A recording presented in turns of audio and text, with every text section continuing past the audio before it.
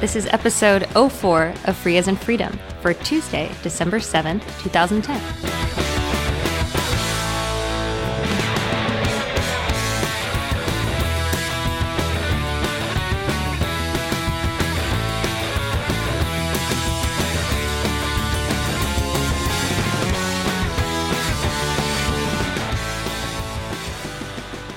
Hi, I'm Karen Sandler. And I'm Bradley Kuhn. So you're supposed to say it's Free as in Freedom now. No, we had a script. I don't think we have a script. I don't know. Well, I figured you would. Oh, well, it's Free as in Freedom. That's the show. And here we are. And this episode, we have two main topics that we're going to talk about. That's true. One is an article that was on LWN that is called The Dark Side of Open Source Conferences. And it's about the experiences that some women have had at conferences and sort of the policies that should be adopted generally. Yeah, it actually just wasn't that For article because it conferences. linked on, there was a lot of blogging activity around the issue. It links to some blogs and some blogs link to it. So so there's a lot of, it's more than just the one LWN article. And I'm saying that because I don't know if it's going to be off subscriber only content by the time this comes out. See. So I wanted to make sure people knew that there's other, and it'll be off subscriber content eventually. But And the second topic we're going to talk about, just to let you know up front so that you can skip the first section if you're more interested in the second, is we're going to go over the Novell 8K, which is basically the Securities and Exchange Commission filing that Novell made to announce its acquisition. right. For those who don't know, I guess most people who would listen to this probably know that Novell has basically been bought or will be bought or is trying to be bought, and they've made various filings, and we're going to talk about those. Yep. So So now to the back to, I just thought it would be good to have like a little, since we're talking about two distinct topics that we let people know right away so they can. and if they need to know time indexes, they could go to the show notes. Oh yeah, that's a great idea. You can actually do this. I'm going to take us off topic. Watch this. Apparently you can do this thing where you can embed segment things and chapters into recordings, but I don't know how to do that. And I've heard that you can do it with free software, but if somebody wants to teach us how to do that, the Command Line Podcast guy does this. He makes chapters and stuff. So if somebody wants to teach us how to do chapters, they can email us. And if we can do it with free software, I'll do it. So, but for the moment, Unless it takes too much work. well, no, I'll do it. I'll do it. If it's doable right. with free software, it's I just scriptable, thought I right? would. Well, it just depends how long it takes to figure well, things it out can't and take write the that script. long. I mean, Like, come on. if somebody knows how to do it, they're going to teach us, and then All we right. know. I'll do it. Don't worry. I'm not going to make more work for you. Thank goodness. You don't have to worry about it. I'll do it. If somebody tells me how to do it, I'll do it. Anyway, if it can be done with free software, of course. So Naturally. get in touch if you know how to do that. Otherwise, you can use the analog method of going to the web page and looking at the show notes and finding the time indexes of the later segments. And in that, you will see that there's a time index for this about when we started talking about this topic we're about to talk about. Go ahead, This. Karen. Well, it's interesting. This is a topic that we've talked about, I think, a couple of times throughout the course of the Software Freedom Law show. I think this may be the The first old time show. for the old show, which is pretty much the new show. But No, it's not. It's a different show. but Does Fife sound like syphilis? They don't sound alike. yeah, it's basically the same show in that we're here talking about things not that the same interest show. us. But anyway, the issue about women in free software generally is one that comes up quite a lot, and I don't know whether it comes up disproportionately for me because I am a woman involved in free software, or if I find it a little bit more interesting because of that. But when I read this article, actually, my first impulse was to say, oh, thank goodness they found 10 other women to interview and not me. And I actually said, why didn't they include you in that? Because the author did have to interview herself to make the 10th. I think the author wanted to include her Okay, own that could be experiences. And true. I think actually her experiences are so different than mine or just particular to her that I think they really were worth including. But going back to what you said, I don't think it's an issue that, how did you put it, that it's overly on your radar just because you're a woman? I don't think that's true. Is that, Okay. I forget how you put it exactly. I don't remember either, but that's the general sense. Because when this has been an issue that I recognized early on. So much. I mean, I've cared about this issue. My wife has a master's degree in women's studies and has taught me a lot about issues of gender equality and that sort of thing. And I noticed very early on that there was this problem in the technical community in general. One of the things, and I'll link to this blog post I did a while back on this issue. I have a tendency to believe that this is actually a computer science wide problem. I realize it's a little bit more acute in the free software world. I think it's actually a lot more acute in the free software world based on what I've read. I found some statistics that made it indicate. Oh, really? Well, for example, this is in that blog post I wrote. The statistics of how many women end up as full professors of computer science was about the same percentage as some of the numbers that I've seen in free software. So the best of the best in computer science tend to have very underrepresented female population, as do the best of the best in free software. I don't know that actually necessarily being a faculty member in a computer science department means that you are by definition the best of the best. Well, I think that there are all these selection processes. I guess that's true. But I meant the point is getting to the highest. I didn't mean that only those people who are there are the best of the best. What I meant was the very top echelons are not represented equally with women.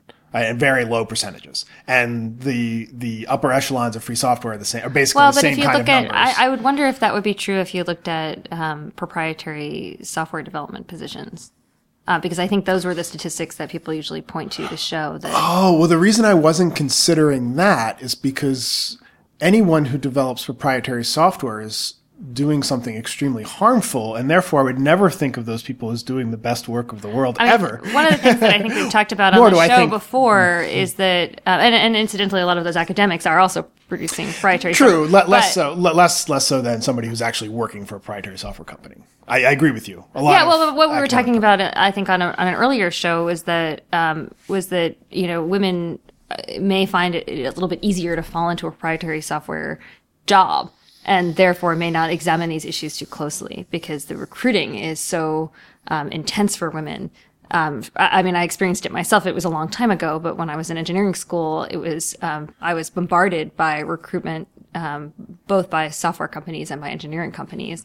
And you think that's more so even than in academics?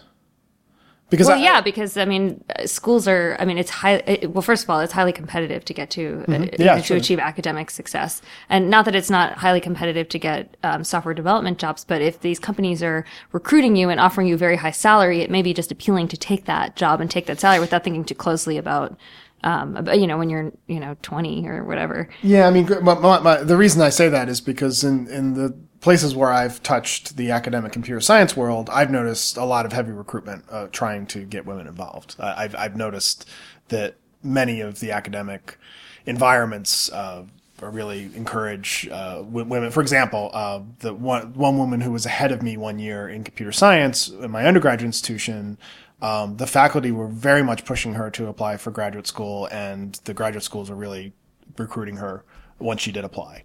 Yeah. So I did witness that there was that same kind of effect you're saying happens. I think that sometimes is true, but in practice, the politics of proceeding to a higher position and a faculty position, sometimes it works counter to that. And I would be interested to see statistics about, women who express a desire to have family at a certain age and how that all meshes up. It's quite complicated. One of the things I think we were saying in that earlier show is that, there aren't any real easy answers because there's so many factors at work.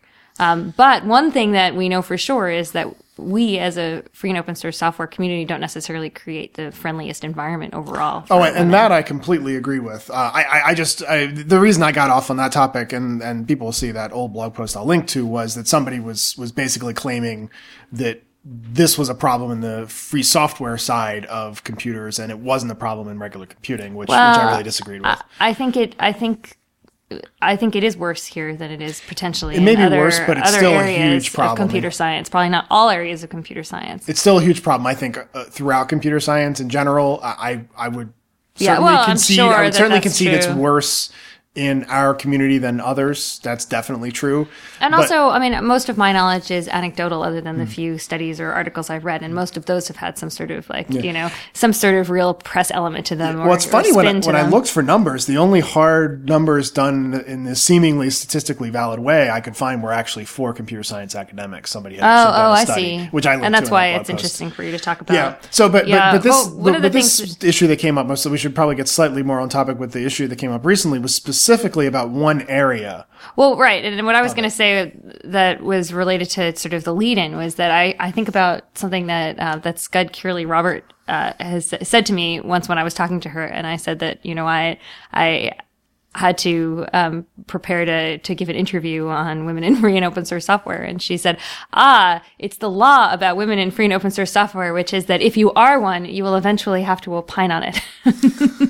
And then, it doesn't matter what your experiences are. People will identify you as an expert on women in free and open source software generally if you just happen to be a woman in free and open source software. But I think that what's interesting about this article, The Dark Side of Open Source Conferences, is that it talks specifically about these women's experience at conferences. And I think what's good, one of the things I really liked about the article is that they talk about how valuable conferences are and how conferences actually help some of these women become more invested and more interested in becoming more involved in free and open source software. Yeah, and I think that actually is gender neutral and cross cultural. Yeah. Certainly, the way that I got involved with free software is in great degree related to the fact that I basically, at times in my life, went into debt to go to the annual Usenix conference because I felt, this was before there was actually any other conference related to open source and free software. Usenix is more of an academic computer science conference, but it was the place where free software developers tended to go each year. And I went there every year because I knew that everybody in my community would be there. And it's how I met RMS when I first met him. In fact, it's how I ended up in the middle of the first political situation of free software I ever got involved with because somebody saw that I was hanging around all in RMS and came up to me and said, yeah, we just forked GCC, but we want to negotiate with FSF. That was David Edelson who had walked up to me. I just was hanging around more or less for RMS and he just assumed I was with the FSF and I was like, okay. And that's how I got in the middle of helping negotiate the truce between the Eggs fork and GCC. So for me, conferences were how I got involved. So I think it's correct for women or men or anybody from any culture, going to conferences where there's lots of people in your field is an incredibly important factor for getting involved. So that part is definitely true, and I think true for everybody. Yeah, I think so, and especially since there's, so much communication via email and through mailing lists and forums that I think we forget sometimes about how exciting it is to meet people face to face who are working on the same things as you are. And you get this real jolt of energy and creativity about what you're working on, enthusiasm just from that connection that happens. The thing that troubles me about this as it relates to this issue is my belief has always been, as you were saying, this idea that doing things in email is the default way that things get done in free software. And I've always felt that, not always, but I've came to believe after having lots of trouble in my own relationships and interactions over email that email is a very dangerous way to communicate because people misconstrue and misunderstand and right, a smiley face doesn't really convey that much nuance. Exactly. And so I've always felt that the conferences were the way to get people to communicate in ways that were not as bombastic, I guess, as email can be. But this article is sort of troubling me because it seems like, at least for the experience of many women in the free software community, it doesn't work out that way. Yeah. I mean, I was surprised. I guess not surprised, but it was interesting to read how many examples there were of out and out harassment at these conferences. I mean, I've had mixed experiences and I've certainly had discriminatory experiences. Where I was treated differently because I was a woman in a negative way. But and why don't you explain some examples of that? That's, for example, when you're in a booth kind of thing, and somebody assumes you're not. It certainly happens at a booth where people assume that I don't really know what I'm talking about. I'm just there for sales, or if I'm signing in at a speaker's desk and there's a man who's standing there talking to me the person the person manning the speaker or womaning the speaker, it's usually a woman actually, who is the admin who is waiting to hand out speaker badges and things, will assume that the man I'm with is the speaker and not me. That you're a guest of the speaker, basically. Yeah. And those kinds of things happen all the time. That happened with you and me. Yep.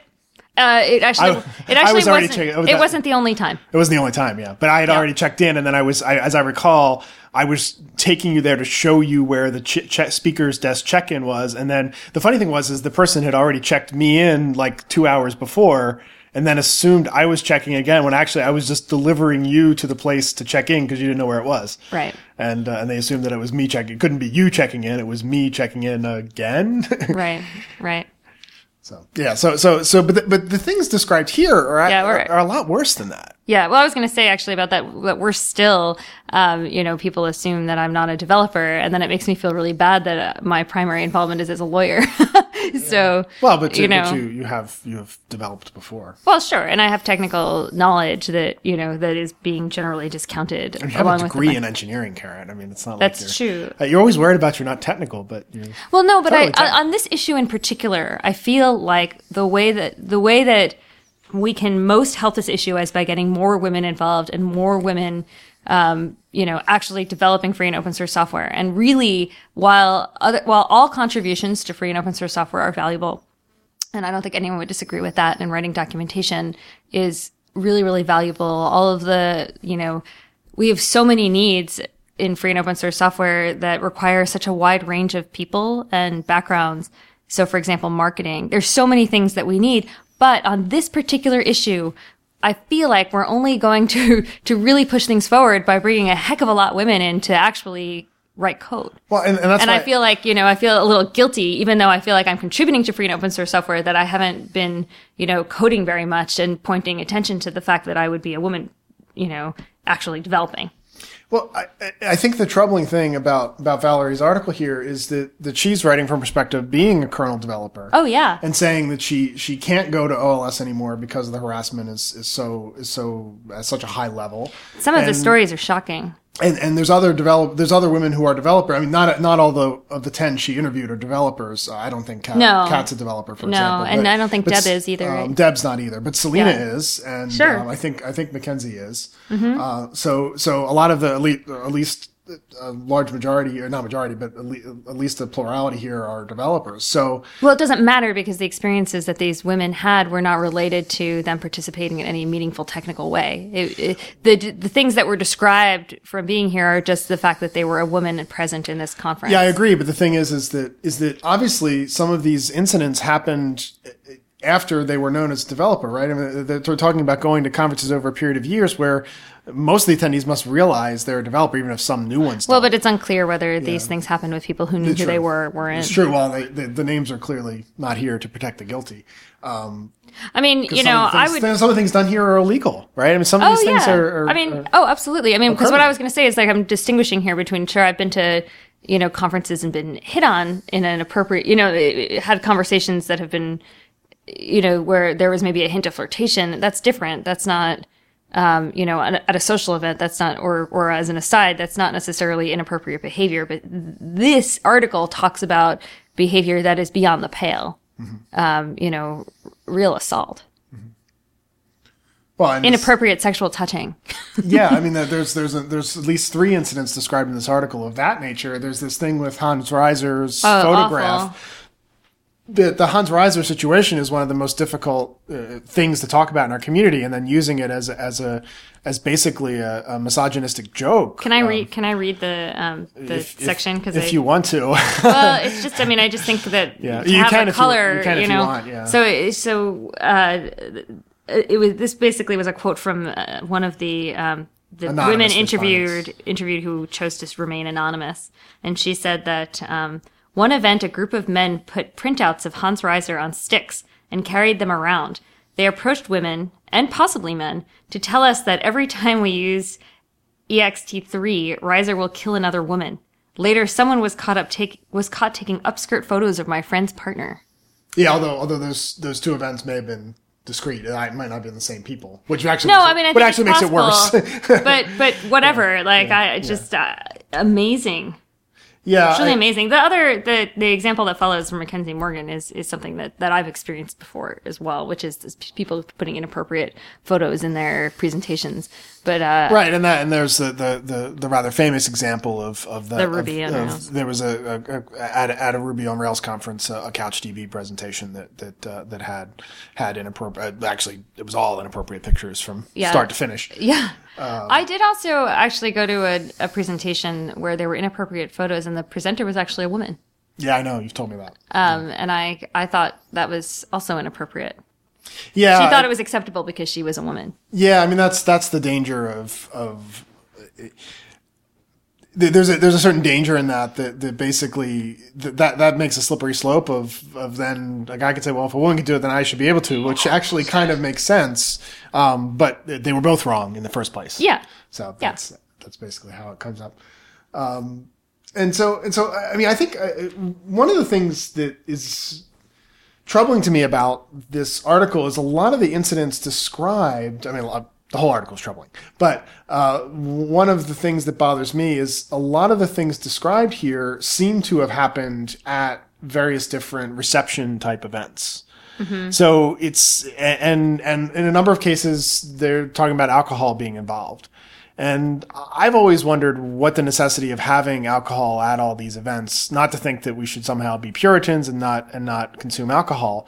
But I think that a lot of people who are, if you have a class of people who, many of whom are already immature, which the fact of the matter is if this is happening, you have a group of people who are probably pretty immature already, if at least some subset that is willing to do stuff like this, because you got to be pretty immature to do these kinds of things. When you take immature, it's like taking teenagers, and when they have alcohol, they get worse. I don't know. I think that there's, I've attended many social events connected to professional activity in many different fields. And I think that when you have alcohol in a function that is truly a professional one, where the mindset of the participants is a professional one. And I'm including from back when I was a securities lawyer, going to deal dinners and things like that, where some of the people working on the transactions were in their early 20s, were quite young. People behaved appropriately because, there was a certain professionalism that was part and parcel of the event. Hmm. And I don't think that it's necessarily the presence of alcohol that makes it problematic. I think that it's this lack of professionalism and general lack of respect. Well, I guess my point is that you have to have a certain level of existing maturity to be able to handle an event that's supposed to be a professional event that also has alcohol involved. Well, and what I'm saying is that those people who are participating in those events that I went to that were connected to deals that I had completed as a securities lawyer were completely inappropriate and didn't have that maturity, but they got the message loud and clear about what the event was and how people should conduct themselves, and they behaved appropriately. Yeah, I think having like a zero tolerance for this kind of behavior by the organizers, but also by the participants makes this, much, much, much less of an issue. If someone had said a sexist comment in one of those, securities related dinners, the entire room would have gone silent and that person would have been asked to leave. That's just the overall feeling that was perpetuated because that was the professional event that was established. Yeah, I understand your point. I just think that maybe parts of our community are so immature that we can't even handle it. That's. I don't know. I think I think when you say that, you're basically providing an excuse. Yeah, I don't mean it to be that because I think that these. And I don't think that removing alcohol will necessarily change that because I think some of these experiences happened without alcohol. I bet. Yeah, I agree with that. I mean, and to be clear, I'm talking about the issue of the people who perpetrate drinking. I mean, I think the people who are perpetrating these things, people who are doing these things. I just think I've generally seen in my life that people's behavior, people who are already badly behaved, their behavior gets worse when they drink, right? And so if somebody's is like a real jerk, they're horrible when they're drunk. It just gets worse. right? And so my thought is, can we mitigate it somewhat? I just think it's a red herring because so many of these these experiences are happening when alcohol is not involved, like exhibition floors, for example. Yeah, well, the alcohol is often available. Usually not. This behavior is not a product of drinking. A lot of the touching stuff seems to have all been related to the party events. Well, it's unclear. Yeah, it seemed to be that way. Which is really when it goes to a whole nother level when touching is involved. Like, there's the one thing of people saying things, or acting in certain ways, but when they're actually physically touching another person, it goes way beyond that. Only one, possibly two of these things that are cited happened were at a bar where alcohol was likely. It's unclear about the others, but I mean, I wouldn't be surprised if they happened at other times in the conference. Yeah, I think I was at the conference party that Deb refers to when she says that there were strippers hired to mix with people at an event that people attend. I was there too. I don't think they were. I don't think they were strippers, but there were women who were specifically hired to. And it did make everyone uncomfortable. Yeah. I remember at the OSCON that Microsoft very heavily participated in. They hired a lot of attractive women as part of their contingents, like. Oh, really? Oh, yeah. I don't remember that. Oh, yeah. And they weren't, it was really interesting. They weren't exactly booth babes, but they were clearly women who had been asked to attend the event because they were attractive women. And when I tried to talk to a few of those women to see what they were about, because I was really curious. And everyone had, the most they could say about their participation in Microsoft was that they were in marketing and they wouldn't say anything else. Yeah, well, it's often true that I said, "Oh, what products are you involved with, or what do you think about the that was it. I'm in marketing." Oh, so your theory would be that they were involved in product lines unrelated to whatever it was Microsoft was trying to do. That is my theory. They weren't from Sam Ramsey's group, is what you're saying. I would doubt it that there were that many people / women. Yeah, all in marketing. True. All in this small. For Sam. Sam doesn't even work there anymore for that matter. I think his whole division's gone. I guess they declared victory. In any event, I always think it's worth pointing these things out because the more we talk about it and the more we think about it, the less likely it is to happen again. Well, I think that... I think this is sort of going to my point, which is where I was getting at with the alcohol thing, is I think the whole maturity level of the community has to raise. There's a high level of immaturity in the free software community generally about these issues. I think the place where I agree with everybody when they say free software is worse, it's that the level of discourse and knowledge about gender issues in the free software community is worse than most other places that I've seen. Most other communities that I've seen. Communities that have, taking for granted that there are communities with highly educated people who are very intellectually advanced, which is basically true of free software. If you compare that to other areas where people have to be just as intellectually capable, you find a lot less sexism. My experience is anecdotal, but when I started college and was spending a lot of time in my college's computer center, it was awful. I mean, it was that was a long not to say what your age is, but that was a long time ago. So sexist. By the time I graduated, it was significantly less so, and I think it's because I spent almost every day there. Yeah, but it was also and I got other women to spend every day there, and it was in such a short period of time. I mean, we're talking about a young class of mostly men who are technical. I agree it was a while ago, but not that long ago.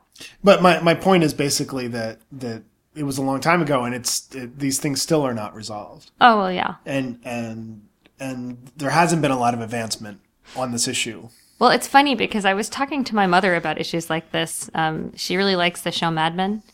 And one of the things that she likes about it is that she says that when she watches it, it reminds her exactly of how things used to be and how she has forgotten because things have changed so much.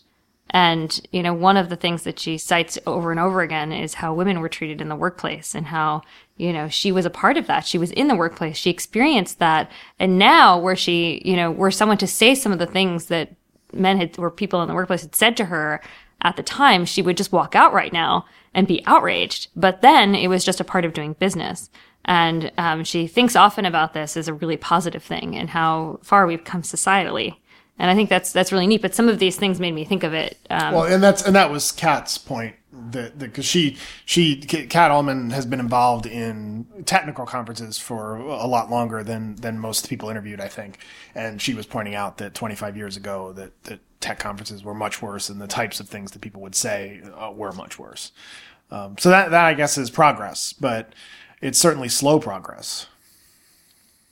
Yeah. So I guess we've covered this issue as fully as we can, yeah, I suppose. I mean, there are no easy answers. I think it's helpful to talk about it. I was grateful not to be interviewed. I would be interviewed in future if anyone wanted. But okay, so I guess I encourage people to read all this stuff. And as I said at the beginning of the segment, I don't know when this will go past subscriber. And technically, I could give a non-subscribe, like one of these free links, and put it on our website. But I don't think LWN likes it when you do that. And you should subscribe anyway, probably. So we'll link to the unsubscriber link, and you can subscribe, right. And it'll presumably become an open link when the thing goes non-subscriber. And there's the other blog post. And now we'll take a musical interlude.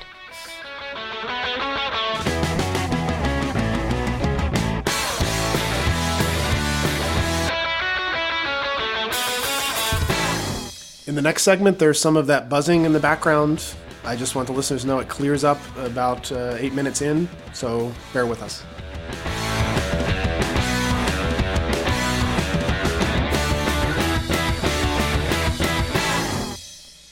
I really hate talking about companies buying companies, because I don't care, really.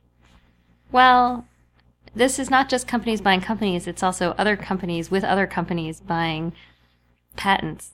Well, none of the who owns what and why I don't really care about, because that's just all rich people stuff. But I don't really understand that. Okay. Well, the reason I care is because the reason I'm even talking about this is because they could have an impact on free software. Because I don't really care what happens to these companies. Well, I mean, this is a free software oddcast. We're not going to talk about anything that doesn't relate in some way to free software. We talk about stuff that doesn't relate in some way to free software. You largely talk about stuff that doesn't relate to free software. You brought up Buffy the Vampire Slayer last time. Did I? Yeah. I don't remember that. Anyway, so sorry, I totally don't. I must have been relevant in some way. I talked about it with you. It's not that I didn't participate. It was that you originated it. Anyway. Bored now. Yeah, see, you did again. So, this thing about Novell. You're the expert. Well, I'm not the expert. I just, having been a securities lawyer, I went straight to the SEC's website and took a look at the filings, if that's what you mean. Yeah, that's what I mean. You're the expert. You know how to read this stuff. Well, actually, there's been a lot of discussion I think there's some good discussion about the acquisition already online. For example, I thought that Andy Eptigrove's blog was actually pretty good when I took it. Was long-winded, but I think mostly accurate. But so he did what I just found it actually, because he did what I was about to do, which is to go line by line or sort of paragraph by paragraph through the 8K. So if you ever hear about a transaction happening where one company's buying another or something like that, and one of the companies is a public company, so traded on an exchange like Novell is, you can go to the SEC's website and take a look at their filings, because if something material happens, meaning something that is relevant to the company as a whole, on some significant financial level. And for our non-U.S. listeners, the SEC is the Securities Exchange Commission, which is the regulatory body for any public companies. Is that right? Yeah, well, and also some private transactions too for securities. Yeah, and by transaction you mean trading, buying or selling anything bought and sold. Not any. Well, I guess something that it could be also things that are processed that are then bought and sold. Yeah. Because some commodities trading is right.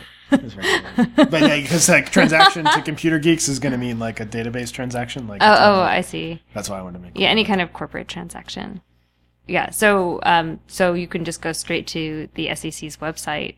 I think I already said the Securities and Exchange Commission already, by the way, in full. But it's sec.gov, and you can go there and see what they file about it. And sometimes they'll file things right after announcements have been made. And if they do so, they'll file something called a Form 8K. And that basically has press releases and things like that are material changes in the company's status. Then over time, they'll file more information. So if you're sort of curious about what a company's up to, you can look at their latest 10K, which is an annual filing, and it will talk about sort of information more generally that has been, that is relevant as of the time that they file it and for the financial year that they're covering. So periodically, I just look at the annual reports of different companies that I'm interested in just to see. It's sort of like looking at a nonprofit's 990. It's kind of the same thing. We did actually talk about this in connection with Novell once before. Yeah. But why do they both end in K?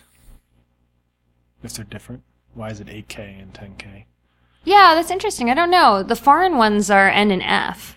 So like a 20F is the annual filing for a foreign organization.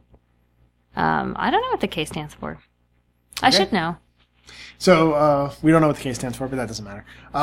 So the only thing so there are so when we talk about things, I'll try.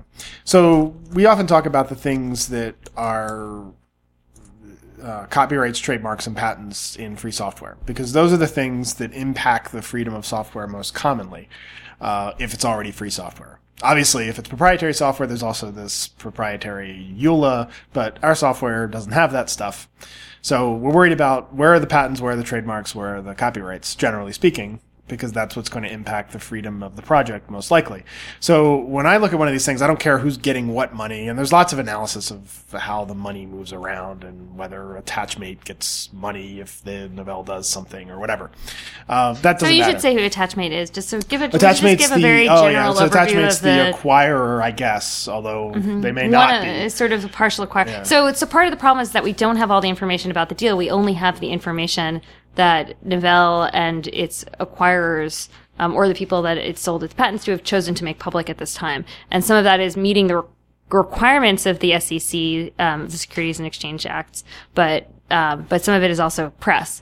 And so we have this really kind of strange collection of information that doesn't have everything in it yet. And there's a lot of mystery here. Well, I don't think there's that much mystery. It's pretty much bad. I generally think that any change in the status quo with these kinds of companies that are involved in free software is bad for free software. It always just tends to be the case. And the reason I think that is because I think the free software parts, or I guess I should say actually open source parts of the businesses that there tend to be the more experimental parts of these businesses, and they're the most likely thing to get impacted negatively by any change because there'll be a drift towards a more conservative type of activity. And open source, quote unquote, activity tends to be the more liberal activity. So I always assume that anytime one of these things happens, like the Oracle buying Sun, I knew it was going to be bad for free software no matter what. Well, it's sometimes hard to tell. So in this deal, for example, the Novella's, so there are two deals that are happening in the one deal, and they're actually reliant on each other. So in the one deal, this company called Attachmate is buying Novell. Which Attachmate's, I researched, it's a 100% proprietary software company. They've never, as far as I can tell, done anything free software related ever in their existence. Bad news. And there's a kind of a subset of that deal where Elliott Partners, which is this investment company that had been a shareholder in Novell, had come in with an offer at some point earlier to purchase Novell, which sort of put Novell's sale on the table.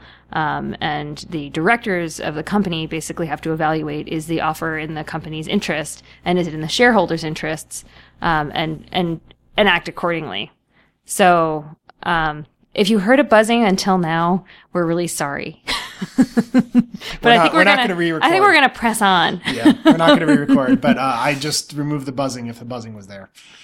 And then the second part of the transaction is a sale of a I think, a large number of patents to a consortium, which, according to the press releases, has been organized by Microsoft. So there are these two pieces of the transaction. So when Attachmate is purchasing Novell, they are in fact not purchasing Novell as it stands today. They're theoretically purchasing Novell minus those patents. So it's kind of interesting. And then further, what made me stop you from what you were saying before, Bradley, is that the way that it looks like this transaction is structured is such that Novell, as the company as it is now, is going to be the surviving entity, and it will be a subsidiary of Attachmate. So instead of basically having a merger where the original Novell goes away, basically the original Novell will continue to exist. And that's meaningful because to the extent that there are already contracts in place with that company, Novell, they don't need to be amended and they're still in place. Did that make any sense? Yeah, but I guess I don't see what impact that has for free software one way or the other. Well, I'm not sure, but one thing that's a little bit different than in other situations that we've talked about in the past is that Novell, at least now, seems like it will continue to exist as Novell. Yeah, although the at least assets, from a corporate perspective, but the assets are moving. But that's the issue. Well, some of the assets are moving. Well, the assets we care about, right? I said this at the beginning. Copyrights, trademarks, and patents. Where are they going? There was both places. So that's the thing, is that some will be staying with Novell and some will be sold to this consortium that's perhaps, that's, I would say, I guess, organized by, probably led by Microsoft. And it's unclear who else is in that consortium. So, it's a little unclear because, for example, there was an amended 8K that announced that more recently that the Unix copyrights were staying with Novell, for example. See, I actually think that whole thing about people talking about the Unix copyrights, I almost feel like that story was planted so that they could come out and announce that everything was going to be fine. Because we already know the Unix copyrights don't matter.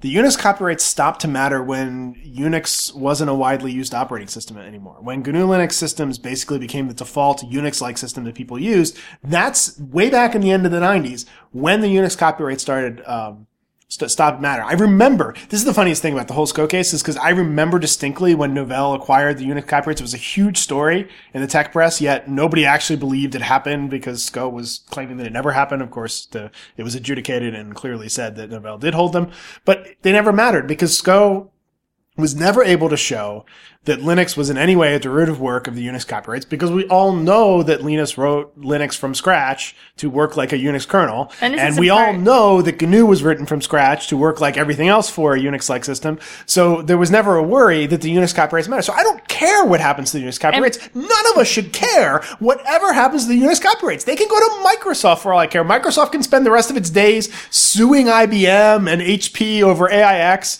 and HPUX and any other product lines they have still based on the Unix stuff. That will be an Oracle over Solaris, right? They can do that all fine because GNU Linux will be safe. And I'm not really worried about the proprietary Unices. And Pam Jones alludes to this as well in her Grok post. Yeah.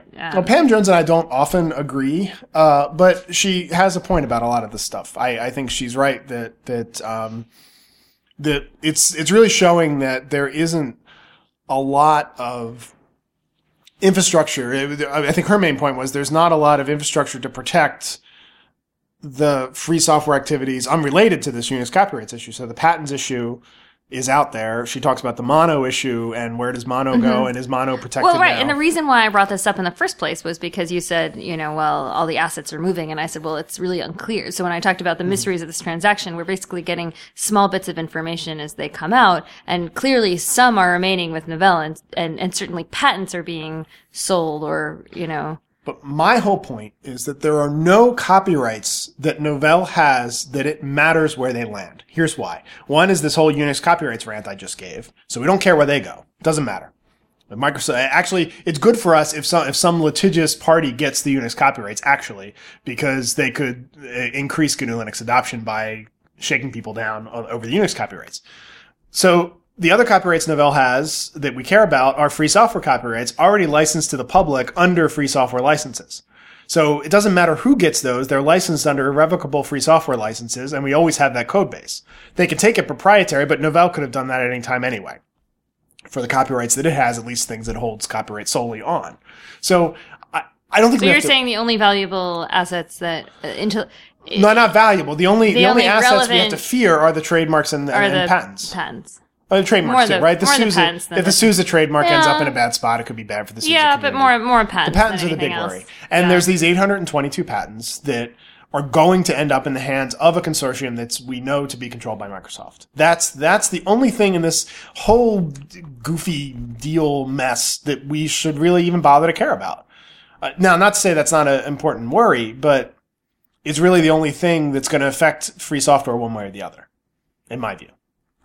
I don't know. Do you disagree? No, I mean, I think that the patents are the most interesting part of this and the most worrisome for sure. So, no, I mean, I agree with that part. Yeah. So I think, and Andy Updegrove in his posts strangely comes up with a possible benign reason that Microsoft want to acquire these patents, that they want to make some friendly OIN-like cross-licensing pool, which first of all assumes OIN is any good at all, which I disagree with. And second of all, it assumes that Microsoft ever has a benign intent towards Well, look, anything. I mean, as patent pools go, I think that's an unfair criticism of OIN. I mean, patent pools have their use as long as you're participating in patent pools, and I'd rather that a patent pool be OIN than this Microsoft consortium. True enough, but I think I just disagree with that. Well, the OIN patent pool is so narrow you can't even walk on it in 3 dimensions. But the thing that Microsoft's likely trying to do is to acquire patents for more patent shakedowns, because that's a big part of their business model now. So I think considering any other possibility other than that is sort of just a blind alley. That's got to be what they want to do. They've wanted Well, to. I've heard also the proposition that there was the theory that they were merely acquiring the patents for their own patent safety, which I can't say is particularly convincing either. Well, it's not. Although, on the other hand, if this is a part of the next round of the patent hot war, while that's short-term bad for free software, it's not clear to me it's long-term bad. Even having just said how horrible it is, I actually think the patent war we have going on now is probably a long-term good for free software in a lot of ways. Because I think that the idea that people are suing each other constantly over software patents will increase the cost of holding software patents. Right, and I think you've said everybody. that here before. Yes. So it could help in we're that seeing regard. that in the mobile space right now. It's becoming let's just keep it going. kind of ridiculous. Keep it rolling. I mean, I don't know. rolling. Yeah, I mean, the point is, if we have decimation of the patent holding infrastructure, right? If all these companies suddenly realize that it's not in their interest, they'll start lobbying Congress to get rid of software patents because it's bad for their business. I've tried to talk the companies that claim that they're on the right side of this, like Google and Red Hat, to go out there and lobby, and they won't. Why? Because they probably hope someday there'll be holding enough patents that they can be the bully. Right now, IBM is this big, gigantic bully of patents, and Microsoft's trying to become one too, and everybody else aspires to get there. Which relates to another point about this.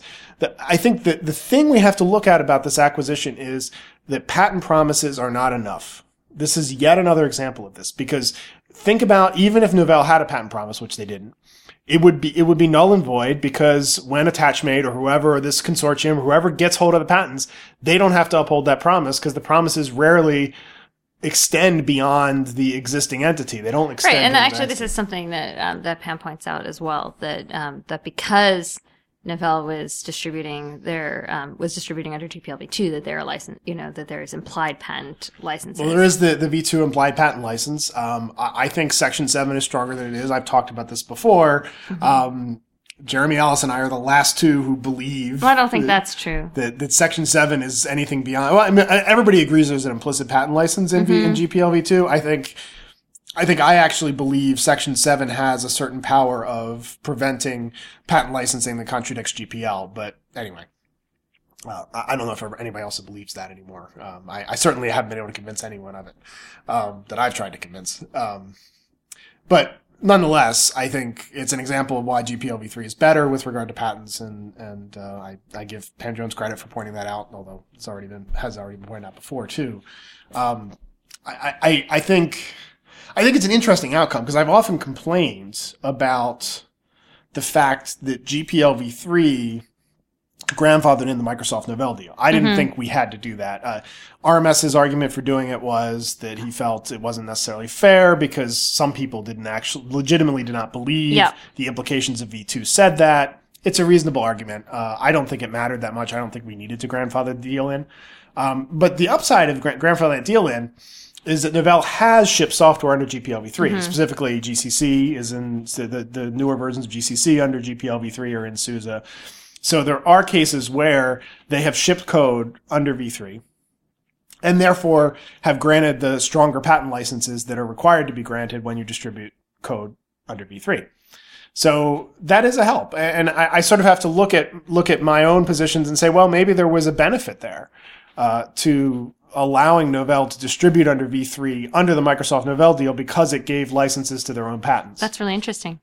So I hadn't thought about that. It could have actually been a better strategic move than I realized at the time because I felt it was better to punish Novell for entering the deal with Microsoft than it was to give them permission to ship under v3. But the fact that they got permission to ship under v3 under that deal, and therefore not with regard to Microsoft patents, because obviously the Microsoft patents didn't come into play because of the yada yada, but the Novell patents were in play and would have been licensed if they happened to be implemented in those GPL v3 versions. Sort of when we're on this train of thought, what do you think about the idea that some people have been bandying around that that the acquisition of these patents by Microsoft is the next step in its strategy following the Microsoft Novell deal?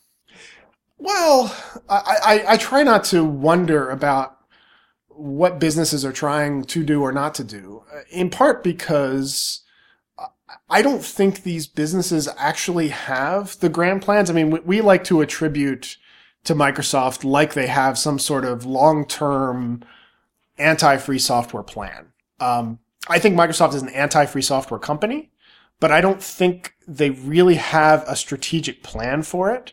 I think it's much more idiosyncratic than that. I think Steve Ballmer just has this, let's go after Linux today, wakes up one morning and decides that and tells somebody to do it. And then somebody gets invested in doing it. For example, the patent licensing division of Microsoft probably makes a revenue stream now by shaking down Linux companies. And therefore that's a revenue stream for them. Therefore it's black on their balance sheet, and they keep doing it for that reason, not necessarily because they hate free software, but because they love money, because that's what for-profit people do. Well, that's what for-profits are organized for. Well, that's for-profit.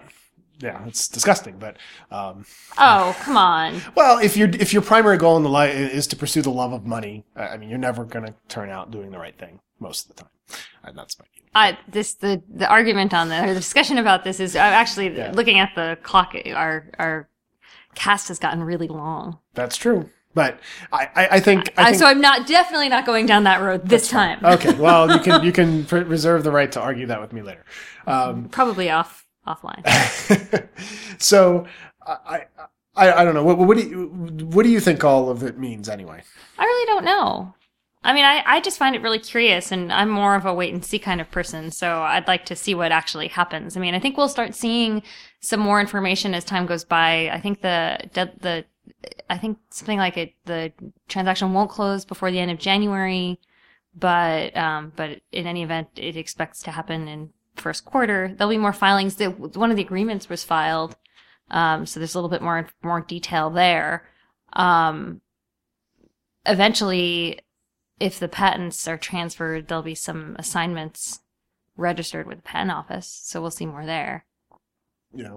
Well, I think that the one of the things that I didn't mention yet is when economic times are tough, that's the most time there's danger for a principled way of operating, right? So I think one of the places we might agree is that maybe it's true that Novell's goal was to mostly try to do the right thing for free software most of the time when it fit their business interest. And when times are tough and Novell's needing to find a buyer and all these sorts of things because they can't make the company, presumably can't make the company profitable themselves, and therefore that's usually when somebody looks for a buyer. Well, it's unclear. I mean, it's really, I mean, it's unclear to me looking at it from an outsider as to how the chain of events happened, because sometimes when a company looks vulnerable for purchase, either because it could be gotten at an attractive price, it doesn't necessarily mean that it doesn't necessarily mean that the company was necessarily looking for a way out or. But people only sell their businesses when they can make more money by selling the business than keeping the business running. Well, it's a public company, so there's a duty to shareholders, and actually probably any company, but especially in a public company, there's a duty to shareholders, and there's a price per share. And but this is not a hostile takeover. It's not like they're trying to keep them. Well, no, from buying. It hasn't been approved by the shareholders yet. There actually has already been at least one shareholder suit that same. I keep mentioning that same Grok post mentions. So there are at least two law firms looking for Novell shareholders that are interested in disputing the transaction, the decision by the board. So it hasn't been approved by the shareholders yet, just by the board. Well, although there are, and actually Andy talks about this, that there's, there are detriments to not following through with this agreement now. So, once these agreements have been put in place, it's basically there are penalties for backing out. Yeah. Well, and the other thing I hope that this shows is that I think that when Jeremy Allison quit Novell in protest over the Microsoft Novell deal, it was by himself, and other people did not really protest over the way Novell was going. And my hope is, I would actually like to see the giant sucking sound of free software developers leaving Novell to go to their places. I don't want them all to end up at Google, which is who will try to eat them up, I'm sure, because we don't want any company to have too much control over the majority of free software developers. But I've never felt Novell was a trustworthy company. Going back. You don't really feel that any company is a trustworthy company. That's mostly true, although I think Novell was always much more dangerous, in part maybe because they were always much more vulnerable in the sense you're talking about, vulnerable for takeover, vulnerable for the Microsoft Novell deal, right? I mean, there's no fear of a Google-Microsoft deal because Google would laugh, right? And so unless it were somehow in Google's advantage to do so. Yeah, but it's not, because they're so strong and powerful. It's when companies are weak and scared enough to make really problematic deals, but not so weak that they're just going to go away. That's sort of the most dangerous moment. That's when the little graph that I have in my mind of how bad companies are, that's when it gets to the absolute worst. And that's where I kind of feel Novell's been for many years. That's interesting. I'm torn because I think we should wrap it up because basically we'd move on to other topics and it's already been so long. Okay. But yeah, I mean, we'll see what happens if there's news that comes up in the meantime. I think there's so much we haven't talked about in this transaction already that maybe we'll talk about it next time or the time after, depending on how the news cycle goes. Okay. All right. And until then.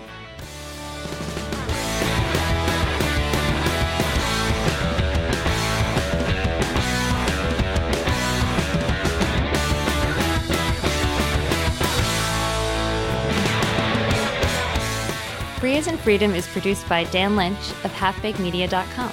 Thanks to Mike Tarantino for our theme music. Free as in Freedom is licensed under the Creative Commons Attribution Share-alike 3.0 Unported license. Please provide any feedback to oddcast@faif.us.